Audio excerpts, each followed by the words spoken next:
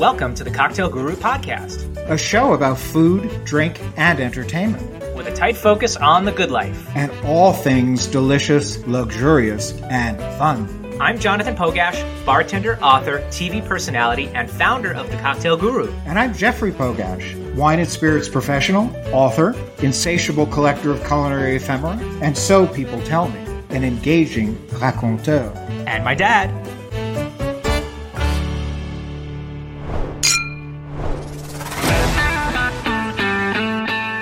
The House of Lustau's Solera standout returns to the U.S. to encourage our friends from the beverage community, stronger and renewed, to join them again.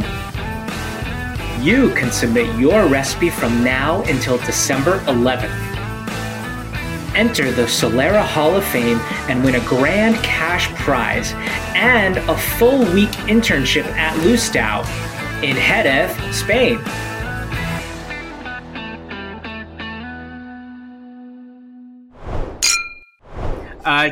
Dad, John. Welcome to our season 2 premiere. Well, this is very exciting. I can't believe we made it through season 1. How was your hiatus? I think that's what they call it, and that's what they call it in the industry. Fantastic. Sunning myself on the beaches of Hawaii and oh wow! Why didn't you invite Monaco? me? Well, I will the next time. Don't worry. Okay. But I couldn't be more excited about the second season, but especially about today's interview, because you know how excited I get when we have celebrity guests on the show, especially when they're from the world of television, film, and theater, as is the case with our next guest. Well, there's good reason for my excitement. I have been watching television since I was 5 years old. You know, the first show I ever watched was Farmer Alfalfa, a black and white cartoon which aired at 5 o'clock in the morning. And I just got hooked from that moment on. But let's fast forward a bit to age 14. This is all relevant information I'm giving you today. I'm glad. I was wondering where you were going with this. But I have to go into this before we introduce our guest. Let's fast forward to age 14 when my family and I took a trip to California. We visited San Francisco, Yosemite, and Sequoia National Parks. They were fantastic. But the highlight of this trip was Los Angeles, where we were given a private tour of the MGM studios in Culver City, now known as, I believe, Sony Pictures Studio. It was there that I watched the filming of My Favorite Martian. That was one of my all-time favorite shows. And I was able to meet and shake hands with the stars of the show, Ray Walston and Bill Bixby. Bill Bixby went on to star, of course, in The Courtship of Eddie's Father. The Incredible Hulk. The Incredible Hulk, eventually. That experience was the thrill of a lifetime. But I'm happy to report that the thrill is not gone, because today we are very lucky to have an extra special guest on our podcast. A 6-time Emmy Award winner who is also a 3-time Golden Globe winner, a Screen Actors Guild Award winner, and winner of 2 Tony Awards. I am just thrilled. He is probably best known for his role as Dr. Fraser Crane in the hit television series Cheers, and then in the hit television series, of course, Frasier. And I'm referring to the star of stage, screen, and television, Mr. Kelsey Grammer.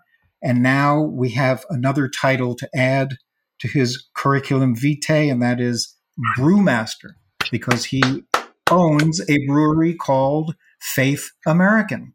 So welcome, Kelsey Grammer. Thank you, guys. Lovely to see you. Thank you. Wow, this is outstanding, and thank you for that soliloquy, Dad. It was amazing, but I love hearing about your childhood. I mean, having Kelsey Grammer on the Cocktail Guru podcast is a huge honor. And Kelsey, all of our guests, we always ask them one question before we get into the nitty gritty, the meat and potatoes of each episode. Mr. Kelsey Grammer, what is your desert island drink? So if you're stranded on a desert island, what would you want to have in your hand? Well, honestly, probably coconut water. Oh, okay. Yes. That's great. It seems to make the most sense. It might be actually something I could find there. So Well, it's one of my favorites too. Going as deeply practical as I can about that. Yeah, very good. I love that. Very So you would climb up the tree, you would grab the coconut. Yes, indeed, I would. Yes. Presumably, you might have no tools on there, so you would just slam it on the ground and you would open it up and drink. I'll find some, rocks. log, probably chip off some, whatever tool I can fashion out of the rudimentary basics, that kind of thing. Well, we're sampling your beer, Kelsey, Faith American, and it is delicious. This is the Faith Blue. It's really, really good. Thank you. It was rich. It was smooth. It was eminently drinkable. It was a delicious IPA. Thank you. Delicious. So please tell us something about the brewery and how it got started. Our third flavor in the batch of the bunch, rather. We about 30 years ago, I bought a property in upstate New York, and it was near Kingston, New York, where I used to go to spend Thanksgivings with my grandfather and his best pal, Bill Carvel. And he lived on a little place that was called Copperhead Mountain Farm. And it was a very cool place for me to go when I was a boy. And I was raised by my granddad, Gordon. So it held and continues to hold a very dear place in my heart. And as soon as I had enough money to actually buy something, like a piece of land, I looked to the Catskills because that's sort of what I was familiar with. And I found this little property outside of, it's about 40 minutes past Woodstock and maybe 45 minutes from Kingston. And I fell in love with it. I actually chartered a helicopter. I was staying in the Hamptons, and I pretty much bought it the minute I saw it. And ever since then, I've been, spending summers there with my family. And about 12 years ago, I took my wife, Kate, there. She was not my wife at the time. And I guess it was a sort of a test, I suppose. I said, come on up and spend some time with me in my favorite place in the world. And she came down the mountain with a couple of her buddies, and she said, thank you for this place. And that was all I needed to hear. And she's been a key element of the reason I enjoy it today. But about 8 years ago, a contiguous piece of land that I'd always sort of fancied and prized came up for sale, and I bought it. And on that piece of land is an old barn. It was a dairy farm years ago. It was also one of the largest cauliflower farms on the East Coast in the 70s. Half the people that still live in Margaretville, which is where we're located, will say, oh, yeah, I used to pack cauliflower into punnets up there when I was a kid back in high school. So there's some real history there with the community. But this barn, I thought, well, I'm not going to be a dairy farmer. I'm just, not going to do cows twice a day and devote my entire life to being there because I actually am still an actor. So I started to think about beer and the possibilities of brewing there. And the water in upstate New York is sorry for that. Something just came through. The water up there is fantastic. Bubbles out of the ground. You can just drink it. It's the cleanest water in the world. It all goes down to New York City. This is the issue that came up after that. Anyway, I decided I was going to try to brew beer there. Yeah. What happened was I ended up putting a company together that was going to be a brewing company, and we were going to brew out of the Catskills. And then we found out that because it's the watershed, I couldn't use the water. Now, there is a law in the books in New York that you can use the water if it's on your land. However, that was, ended basically by what they called the Watershed Act of 1996, which I was aware of at the time. However, so I had to kind of improvise and come up with some other ideas. Yeah. And so I contract brew now with a couple of companies outside of Albany. The titular head of the company, of the brewery itself, the legacy of it is centered around the land there that I own. And the actual functional brewing is done off premise at this point. We have a little tavern up there. People are welcome to visit, but we're not open very much. It's sort of a seasonal thing, and we don't have a lot of people here yet. So this is what we're doing. We're selling in Atlantic City. We're selling in Buffalo, New York. So from Buffalo to Cape May, basically, the beer is available. Have we got full distribution yet? No, but we're actually working on it, and we have some very promising relationships starting out with some of the distributors we're working with. we introduced our first flavor about about 2.5 years ago, just before February of 2020. And wow, the timing, huh? so it was February of 2020, and 5 days later, they announced that. When I was there, they announced, this is in Las Vegas. They announced that the March Madness was not going to be held there anymore in Vegas. So that sent the beer business, as I had planned it in my head. I thought, well, let's open up in Las Vegas. We'll have people come from all over the world and say, gosh, we love this beer. Let's get it where we live. And then someone would come to me and say, we need your beer everywhere. Yeah. Well, that didn't quite happen. So I thought, I'm not going to freak out about it because we haven't opened up yet, really. We're not like even on the market. So I pulled back. I retooled a little bit, and I thought, well, let's introduce 2 new flavors. So I came with more of a traditional IPA, a little more West Coast IPA, amber colored, and has a nice little sort of bite and a little dry hopping at the end, which gives it some that more traditional sort of IPA value. And then the next flavor, which was just hatched late January this year, is the New England Blue Hazy. And so that's been really popular. Very good summer drink. But they love that hazy in the East Coast. So that's really been flying off the shelf. They do. I know. The first flavor is the ale, is the Faith American Ale. And that happens to be my favorite because that's the kind of beer I like to drink. I think it was the Blue Hazy that we were tasting. Yeah. Yes. That's right. Yeah. Yes, exactly. Absolutely. It's a good beer. Kelsey, where did the interest in beer and brewing beer come from? Oh, well, actually, it's all because of the land. It's the land. That barn. The land, yeah. That place is just so, what can we do that reflects our love of this place and a desire to return the land to prosperity and hopefully involve the community in something they can look to and be proud of as well.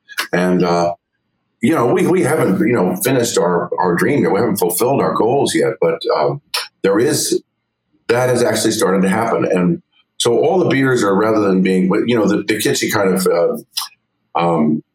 phrase in craft brewing now is, it's sort of funny insider kind of stuff, goose your buddy or, screw your pal or, whatever, fat this, fat that beer. And I just thought I'd rather kind of try to reflect our love of the land and our love of history and our love of America.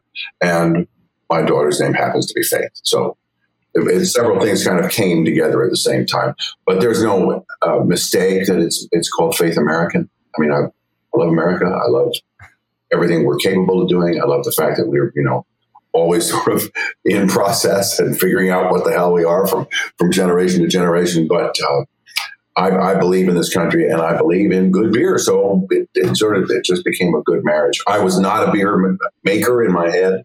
I'm still not really a brewer. I give notes to guys who are great brewers, and I say, I'd like to try this. Is that something we can do? And they'll look at me and think, yeah, we can try that. Or they'll say, oh, we did something like that a while ago. A lot of guys like to do that. Oh, yeah, I did something just like that back when, back before the Punitive Wars. But, all right. So this is not an original idea. Okay, fine. I understand. And then they'll come up with something, and then we talk about it and how do I want it to taste? What's the profile I'm looking for? And then we'll try a brew. Now, some of the guys don't want to actually brew something without me paying for it. So I've spent a lot of money just trying some stuff and throwing away quite a bit of stuff. Yeah. Sure. But to me, it's worth it. I don't want anybody to have a taste of beer that isn't beer they really like. And so I like the beer I'm selling. It's certainly possible that somebody won't think it's the greatest beer in the world, but there are moments when I'll have a sip of the ale or of any one of them, depending upon what food I'm eating with them. And I'll think that's the best beer I ever had. So I'm very happy. Well, as a great beer lover, I can say these are tremendous beers. They're absolutely delicious. And there are 3 in the line right now, correct? Yeah. Faith American Ale, Faith American Blue Hazy, and Calico Man. Yeah, Calico Man. Calico Man is based upon, this is part of the idea about the history. The hillside to me looks like calico during the fall. Mm-hmm. It's not supposed to be a seasonal beer, and so I'm a little confused. I may actually kind of rebrand it a little bit, maybe change the picture on the can a bit to have less of a seasonal flair about the design. But when I saw the hillside one day in full color, like October 7th, it's always around October 7th where I am because it gets cold faster there. It reminded me of a calico cat. The Calico Man inspiration is from a group of people called the Calico Indians, who in 1845 staged a rebellion in Delaware County in upstate New York because of the rent they were forced to pay for land that they've been farming for a long time. And then what happened was the families that owned that land hadn't paid their taxes. So 30 years in arrears suddenly got passed on to the people who were farming the land. And because they couldn't pay it, they took all their stuff. And the sheriffs were sent in to seize all their property and sell it at auction. So to stop this, to rebel against it, the Calico Indians, or Calico Man as I like to call them, wore outfits of calico, which was a newly imported material from India that their wives were wearing for aprons and using around the house. And they dressed themselves up looking like what they thought was their best rendition of sort of primitive savages. And there's some pretty scary looking pictures. And they went around raids and burned down a couple of barns and tormented the constabulary a bit. And then finally one guy was shot. And his name was Osmond Steele. And he's very famous for having said at the drinking tavern in Andes, New York, the night before his death, that lead would never pierce steel. Sure enough, they shot him the next day. Oh, my goodness. 21 guys were sentenced to prison. They were sent all over. It was a federal crime. They were sent to several different federal prisons around the country. And one of them was sent to a place in Illinois. And it happened to be just nearby a town called Springfield. And it turned out that he secured some services from a young lawyer named Abraham Lincoln. Oh, wow. And Abraham Lincoln and this man ended up being partners, basically, in starting the Republican Party. So it's kind of it's got a lot of history. That's a great story. That's a great story. Who was the good patroon? I remember hearing about that. Patroon was the guy that owned the land, when he finally died, he never asked them for any rent. He never asked the farmers for any rent. He thought, come on, I got so much land here, I don't even go there. Let them use it. It was his children, when he died, that were told they owed a ton of money by the government. The U.S. government, who had decided it was probably wisdom to go ahead and let the people that owned the land before the revolution keep the land. So that's what happened. Thousands of acres of land that had been deeded or given as royal gifts from the King of England, from the King of Denmark, from Holland. The Dutch were very, very influential there. That's why the name patroon. Sure. They were allowed to keep their land as long as they would actually pay a little tax. So that didn't happen. And they had caused some trouble. But about 2 years later, they were all the guys that had been sent to jail were actually, their sentences were lifted and commuted, and they were allowed to go back to their homes and start to do some farming. I have to say that Kelsey, you are quite a storyteller, and I can only imagine, what it would be like sitting around a campfire and enjoying your beer and hearing stories told by you, because it is absolutely amazing to hear. Thank you. Thanks. Well, someday maybe we can just do that, because it's a great property. We've got about 500 acres up there, and it's it's not a giant piece of land, but it's enough for us, and it's a lovely place, and it inspires a lot of ideas from. While we're here with you, Kelsey, can we mention the Frasier reboot? Sure. We're dealing with some notes just yesterday from the studio and from the network, which is Paramount Plus. Sort of my home, actually. I worked on Paramount a lot for 35 years, I guess, off and on, and it's looking pretty good. We have some hurdles to go through, because we actually have we ended up in a situation where some of the legacy cast didn't want to return. So we said, okay, great, got it, understood. So in a weird way, it's as though offered us a world that's a completely new Frasier, a completely third act, which I'm very excited about. So we've got some fun ideas I can't share with you at this moment, but I think we'll be seeing something on TV pretty soon. So the trailer that I saw is an accurate or somewhat accurate depiction of what we should look forward to? Dear God. No, or is it just an attention grabber? I don't know. A film student's like fun idea of what might it be like, or I have no idea who's responsible for it. It's crap. But it's like you have to kind of respect them for pouring through it to that extent and coming up with an idea that they found enough footage to reflect what they thought they wanted to see. It's pretty much all of my performance from Boss, the show I did after Frasier. I did another sitcom for a while. I did a sitcom called Hank, and I did a sitcom called Back to You with Patty Heaton. The one with Patty Heaton was a pretty good show, but the writers went on strike. We were like 3 shows into it. We thought, what are you doing, guys? And they said, it's the best thing we've ever done. I have no idea if it ever ended up making any money for them, but we lost that show as a result. And the show Hank beforehand, it just wasn't funny. It just wasn't funny. I tried. Did you know that's an interesting point? Did you know while you were? I know a lot of actors while they're doing it, they might think to themselves, "I'm not really sure if this is going to work." Or was it afterwards when you were watching or when you saw reactions to it that you were like, it's not that funny? Well, you go ahead with your best, with the most hopeful frame of mind you can, and in that case. When we were pitching the show with a young writer who was he'd had some pretty good pedigree. The ideas he was pitching, I thought to myself, there's an idea that I think that can work.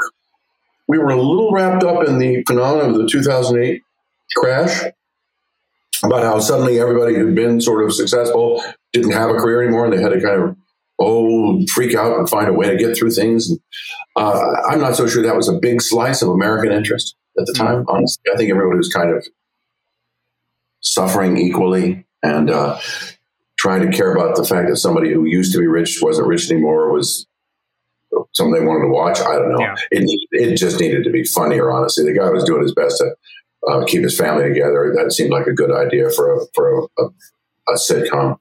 But the writing was stylistically a little more like Everybody Loves Raymond. Well, Raymond does that well. That wasn't my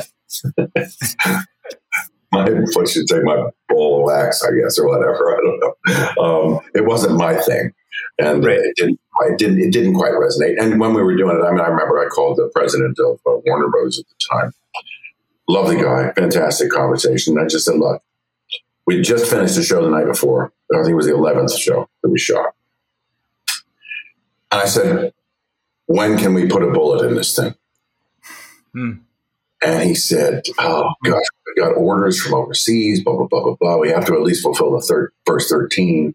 And a day later, a phone call came from the president of ABC saying, no, let's not go any further with this. Wow. I said, oh, hallelujah. And honestly, an hour later, I got a phone call from a producer on Broadway, Barry Weissler, and he said, are you free to fly over to England and see a show we've been producing over there that we want to bring over called La Cage aux Folles? And I said, as a matter of fact, I am. And that changed my life. That's amazing.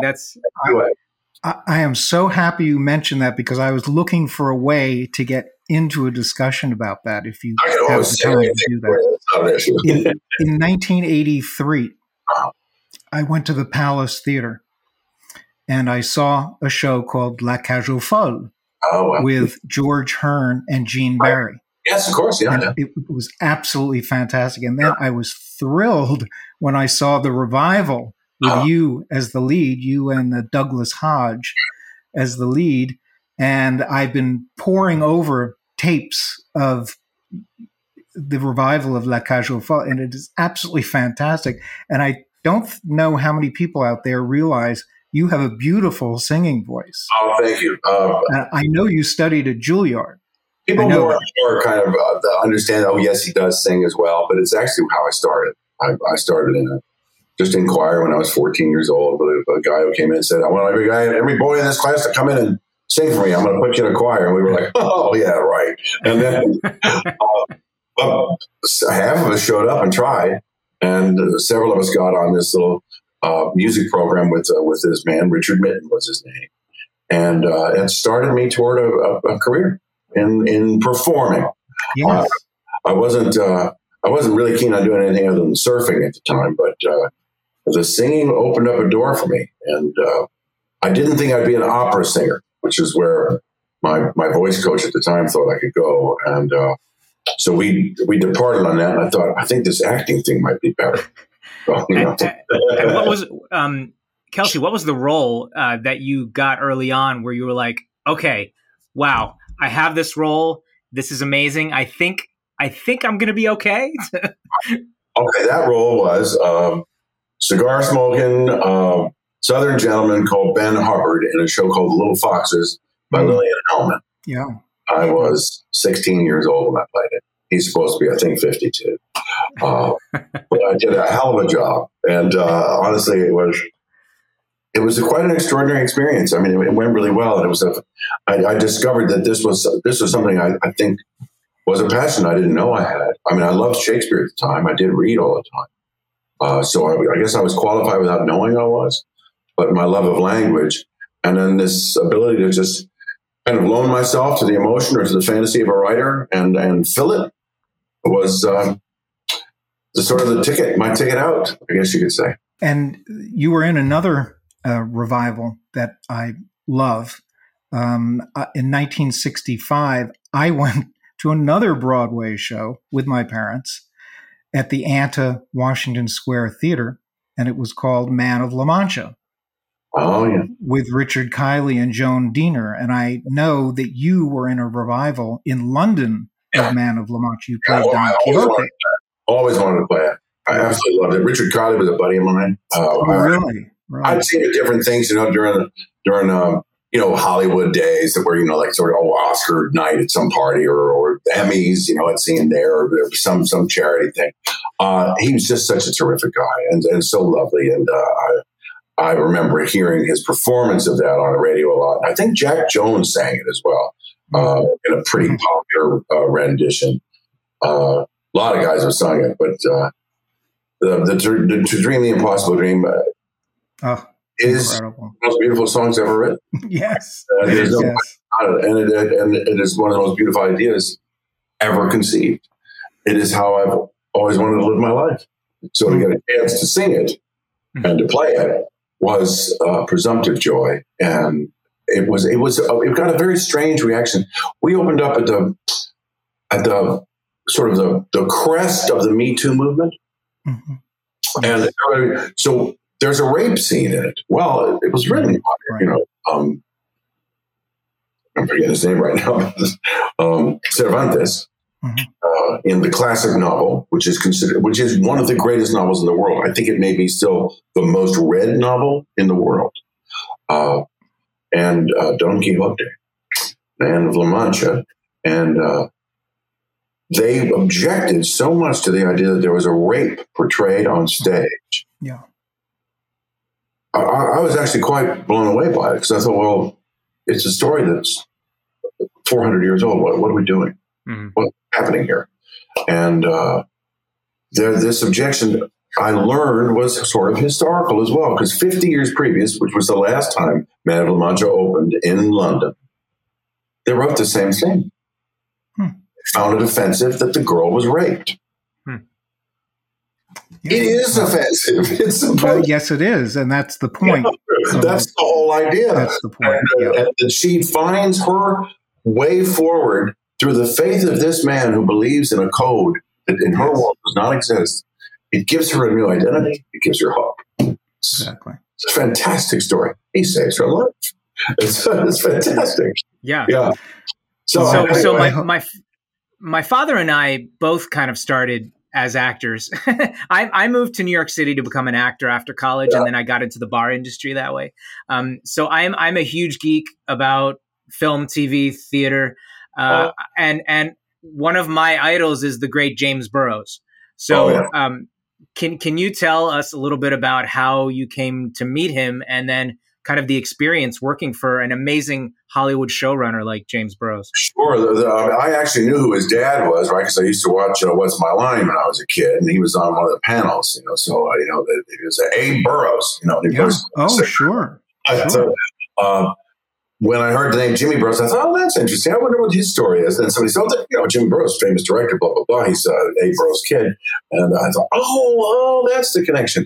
But I met Jimmy at my audition for Frasier, for Cheers. And Cheers. The role on Cheers. And he was a lovely guy,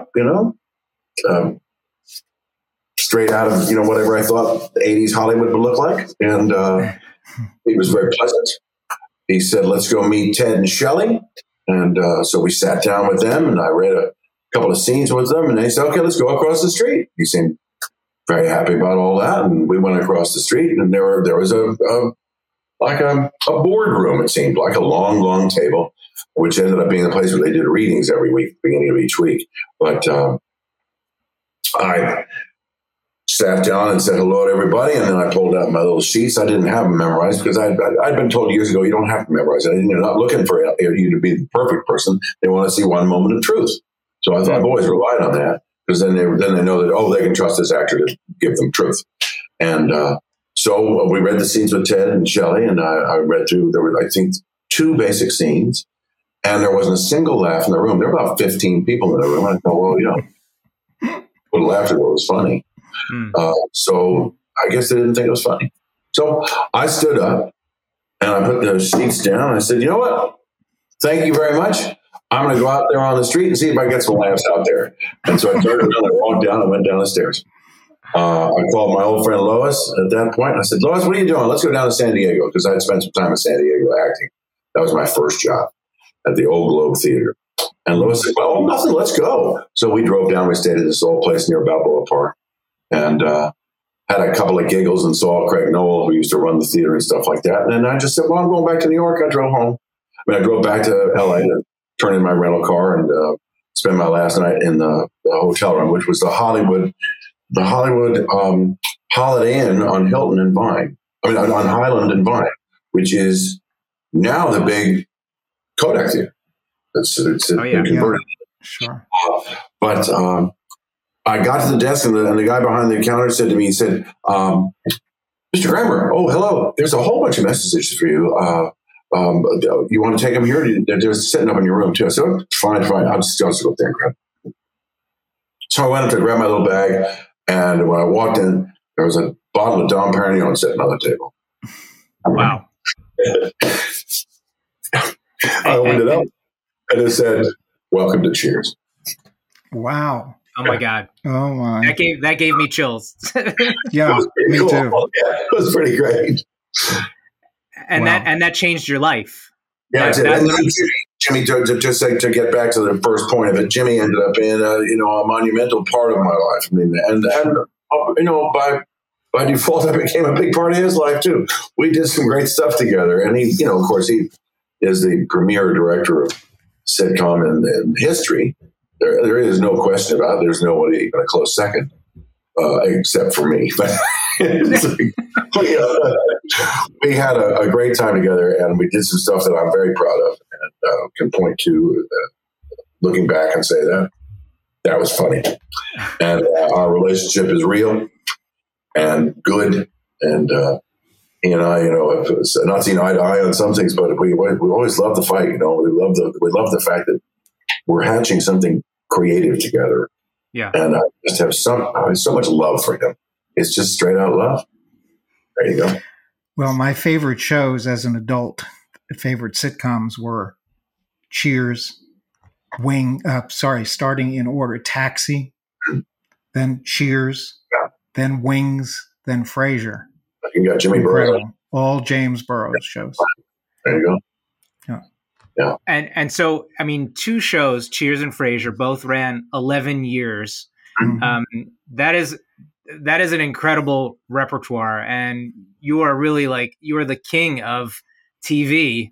And I've heard a lot of actors talk about actors who've worked in film, TV, and theater, which you've done all of, and also behind the microphone you've done voice work, and we cannot forget Sideshow Bob from the Simpsons, because that is my generation. That is just the ultimate. But how did the Simpsons come about for you? The Simpsons thing was Sam Simon, who was one of the original producers of The Simpsons, was a writer on staff at Cheers, and Sam and I were pals. I liked him, and we enjoyed just shooting the blank around. And I would come on set every day, and I'd always sing "Oh, the Good Life." This was my walk into work song, and it had been for years, even before I started doing film work or television work. And Sam called one day and said, "I've been doing this thing, Kels. It's a new show, The Simpsons, and we've got this character. There's been a sidekick of Krusty the Clown for a while. He's never spoken. We'd like him to be very erudite, and he has to sing a Cole Porter song." And I figured, you're the guy, you sing, right? And you're still singing, aren't you? And I said, "Yeah, I'm still singing. What the hell?" And I said, "Yeah, I'd be glad to do it." So I was arranged to go in one morning after a trip to Chicago, where I was sort of a mascot for the all-star hockey team. So it was meant to be sort of like a coach in name only. And I actually hit the ice while I was there. I'd had a couple of drinks, and I cut my head open. So I got to, it was pretty amazing, but I was fine. They handled it at Cheers. They handled it by writing in a line, "Suffice it to say that Lamaze class is not the place to flirt." Fantastic. Great. Great line. Lois swatted him with an iron can when they got home. Wow. So I got to the recording session for Sideshow Bob, and I'd already decided I was going to do an impression of Ellis Rapp, who was a famous American theater figure. And they said, "Kelsey, you okay? You're all right? What's happened? Are you up to this?" "I'm up to it. It's fine. This is how I live." And so he came to life that day. I said, "Oh, but that's just, then it's just, he just caught on." I had a friend who was teaching at the time in Evanston, Illinois, who sent me a picture from the day after the show aired for the first time. And it was a giant graffiti mural on the side of one of the dorms of Sideshow Bob, his funny hairline, and a banner across it that read, "Free Sideshow Bob." That's awesome. It caught on right away. It was a very funny thing. And one thing also that I'm curious about before we let you go, because we want to be respectful of your time. I've heard a lot of interviews with like Seinfeld and Jennifer Aniston and all these people who are on longstanding sitcoms and who've also done theater and film. What is this? What schedule do you prefer? I know that there's sort of a completely different schedule with theater when you're doing a film and when you're doing a sitcom. And a lot of sitcom stars are like, "Man, I'd love to do another sitcom," because those schedules are like cushy and all of that. Greatest schedule in the world. Yeah, it's like going to high school for a living. You work once a year, and you take 3 months off. Maybe go do a movie if you want to, but you don't have to. And the daytime schedule is wonderful. I mean, especially if you've got a good, well-oiled group, and Jimmy always directed the group he got. With Cheers, there was a lot of mayhem, a lot of craziness, and one was out too late this night, the other was out too late that night, and one wouldn't come in because his iridologist said his eyeball looked bad. There's all sorts of stuff going on all the time. So he was just sort of hang on for dear life and let everybody kind of run. With Cheers, we would finish a shoot night usually around 1, 2, sometimes even 3 a.m. With Frasier, it was such a theatrical bunch anyway, and they'd come to work. We would start shooting at around 7 o'clock, and about 9:30 we'd be done. And so it was like a whole life. We sort of broke in a new director, Pam Fryman, at the time. About 3 or 4 years into the show, we were running the show, and we did a camera blocking day, which was the busiest day. That's the hardest day. We were done around 3 in the afternoon. We started at 10. And she said, well, that's it. We're not doing anything else. I said, Pam, do you have children? She said, yeah. Do you like your home life? Yeah. I said, well, go enjoy it. So, okay.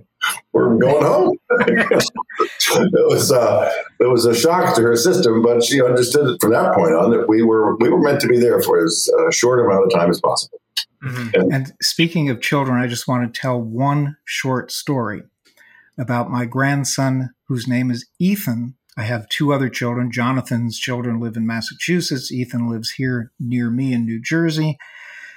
And I told him that we were going to have Kelsey Grammer for an interview on the podcast. And he said, who? I said, well, Kelsey Grammer. And I showed him some of the things that you have done. One thing caught his eye. He said, what? He was in Toy Story 2? Right. Really? Yeah. You were Stinky Pete in Toy Story 2. That got his attention. And you have won him over forever because of that. Now he has researched you and he knows everything there is to know about Kelsey Grammer. He's 9 years old. The good thing about my career is that generation after generation is introduced to it, step by step, piece by piece. I have had 9-year-olds walk up to me and say I'm their favorite actor, and I think to myself, how is that possible? I say, I've watched every Frasier. I think, you are the most delightful child. A 9-year-old kid that walked up and said, I've watched every Frasier. And it happens a lot. It's kind of wonderful. And the other response happens too. Who is the first thing? And then they start to go, oh. He's spent his whole lifetime trying to entertain me at different ages, at different generations. Yeah. So it's been a very gratifying life that way. And to segue back to the beer, I certainly hope that the beer enjoys the same kind of popularity in time. It's starting out. Absolutely. And we've had a lot of great response in Atlantic City. We've had some good response from the guys at what used to be the Dennis Hotel, which is now Bally. Right. And you have a little connection. You've got a little connection to the hotel, yeah? I go to the Dennis Hotel when I was a kid. Yes. When I was 6, 7, and 8 years old, my granddad was organizing. My granddad ran Chevron for a while for example, in New Jersey. And they always had their convention down there at the Dennis because he loved it. And I loved it too. So now it's fun to kind of walk in and remember some of what happened there when I was a boy. I'm excited the beer's there, and I'm hoping to get Jerry to put on all 3 flavors because he actually needs to. You really can't enjoy it unless you enjoy all 3, and to add whatever when we bring it in. My ultimate goal is to make Faith American sort of Atlantic City's beer of choice, and to maybe have that move across the country. Who knows? But for now, we enjoy the art of making beer. The great enjoyment I also get from seeing people drink the beer and like it, and it's been really popular. Some places in New Jersey, it's really, really popular. So New York and New Jersey is where we're basically available now, and we're going to go step by step, state by state, and roll it out slowly so we don't end up, behind the 8 ball. Yeah. Well, we know Faith American will be a great success. Thank you. Everywhere. Yes, and Kelsey Grammer, you're an amazing entertainer and storyteller, and you never stop working, it seems. My father and I can connect to that because we also just love working and love hustling. And, when you do what you love, it obviously doesn't feel like work. Yeah. Right. Quite exotic. I've never worked a day in my life. Right, exactly. Yeah. Exactly. That's where we're at. It's wonderful. I hope to pass that on to my kids. Well, thank you so very much. And cheers to you, Kelsey Grammer. Cheers, Kelsey. Thank you very, very much. Take care. Tipple Time is sponsored in part by Ferrand Dry Curacao and Perfect Puree Mango Passion. Well, welcome, ladies and gentlemen, to the very first Tipple Time. I'm so excited. It's Jonathan here, of course, it's me. I'm going to make for you this wonderful cocktail that I created all by myself, ladies and gentlemen. It's called the Fall Shandy. It's a variation on the classic shandy, which is, of course, sort of a beer lemonade type of situation. But this is easy enough to make at home. And also for all of you folks working in bars and restaurants, this is great because it utilizes a couple of nice bar type products, which I love. So first of all, we'll start with our nice Pilsner glass over here. And I'm actually going to add my ice. And I'm just using, regular ice machine ice. But if you've got your fancy ice, please go ahead and be fancy because cocktail making is fancy. And I like some good cocktail ice, but this is just from my refrigerator, which is, of course, fine, obviously, ladies and gentlemen. So we're going to start off with this Perfect Puree of Napa Valley, their mango passion fruit. Perfect Puree is amazing because they're great for industry professionals. Guys, there's definitely a labor shortage these days, and you may be short of time with your prep. So using a puree like this that's already made, ready, available, comes frozen, you thaw it out. It's just a great addition to your cocktail making skills. They also have this cool trade program where they can get you samples. So we'll throw the link on how to get that right at the bottom. But here we go. In the meantime, I'm going to go ahead and add 1.5 ounces of my Perfect Puree of Napa Valley Mango Passion. This is one of my favorite products. And my dad loves this too. This is Pierre Ferrand Dry Curacao. So it is an orange flavored liqueur. It is so nice, crisp, refreshing, great in really any all year round seasonal cocktails. We're going to throw 1 ounce of that into this nice footed Pilsner glass is what I would call it. If you're watching at home, if you're just listening, then I'm describing as best as I possibly can. I'm opening up a beer right now, and this is just a lager, but you can also use an ale, and we're just going to top it off, literally topping off our drink just like that. Maybe you can hear the ice jiggling. I definitely can, and I have my bar spoon right over here. I'll give it a little bit of a stir. Ooh, I can smell that mango, the passion. Actually, you can smell both ingredients very nicely, and the beer and the Pierre Ferrand Dry Curacao.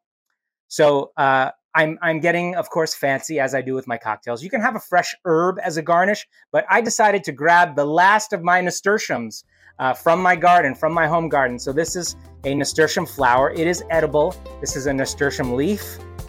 Oh, it's so beautiful. A couple of nasturtium flowers. How about that? And that, ladies and gentlemen, is my fall shandy. So cheers to you all. Take care. Tipple Time is sponsored in part by Ferrand Dry Curacao and Perfect Puree Mango Passion. And here is today's top-off. While building your cocktail in a cocktail shaker, add the liquid ingredients first and then the ice before you shake your drink or before you stir your drink. This ensures that your drink is not over-diluted and will result in a more balanced cocktail. That does it for today's show.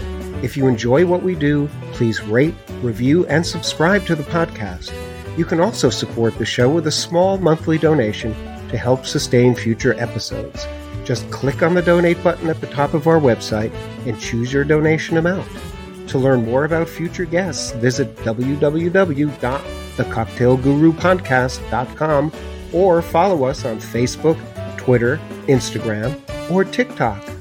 The Cocktail Guru podcast is produced by First Reel Entertainment and distributed by Eats Drinks TV, a service of the Center for Culinary Culture, home of the Cocktail Collection, and is available via Anchor, Spotify, Apple, Google, Amazon, and wherever you listen to your favorite podcasts.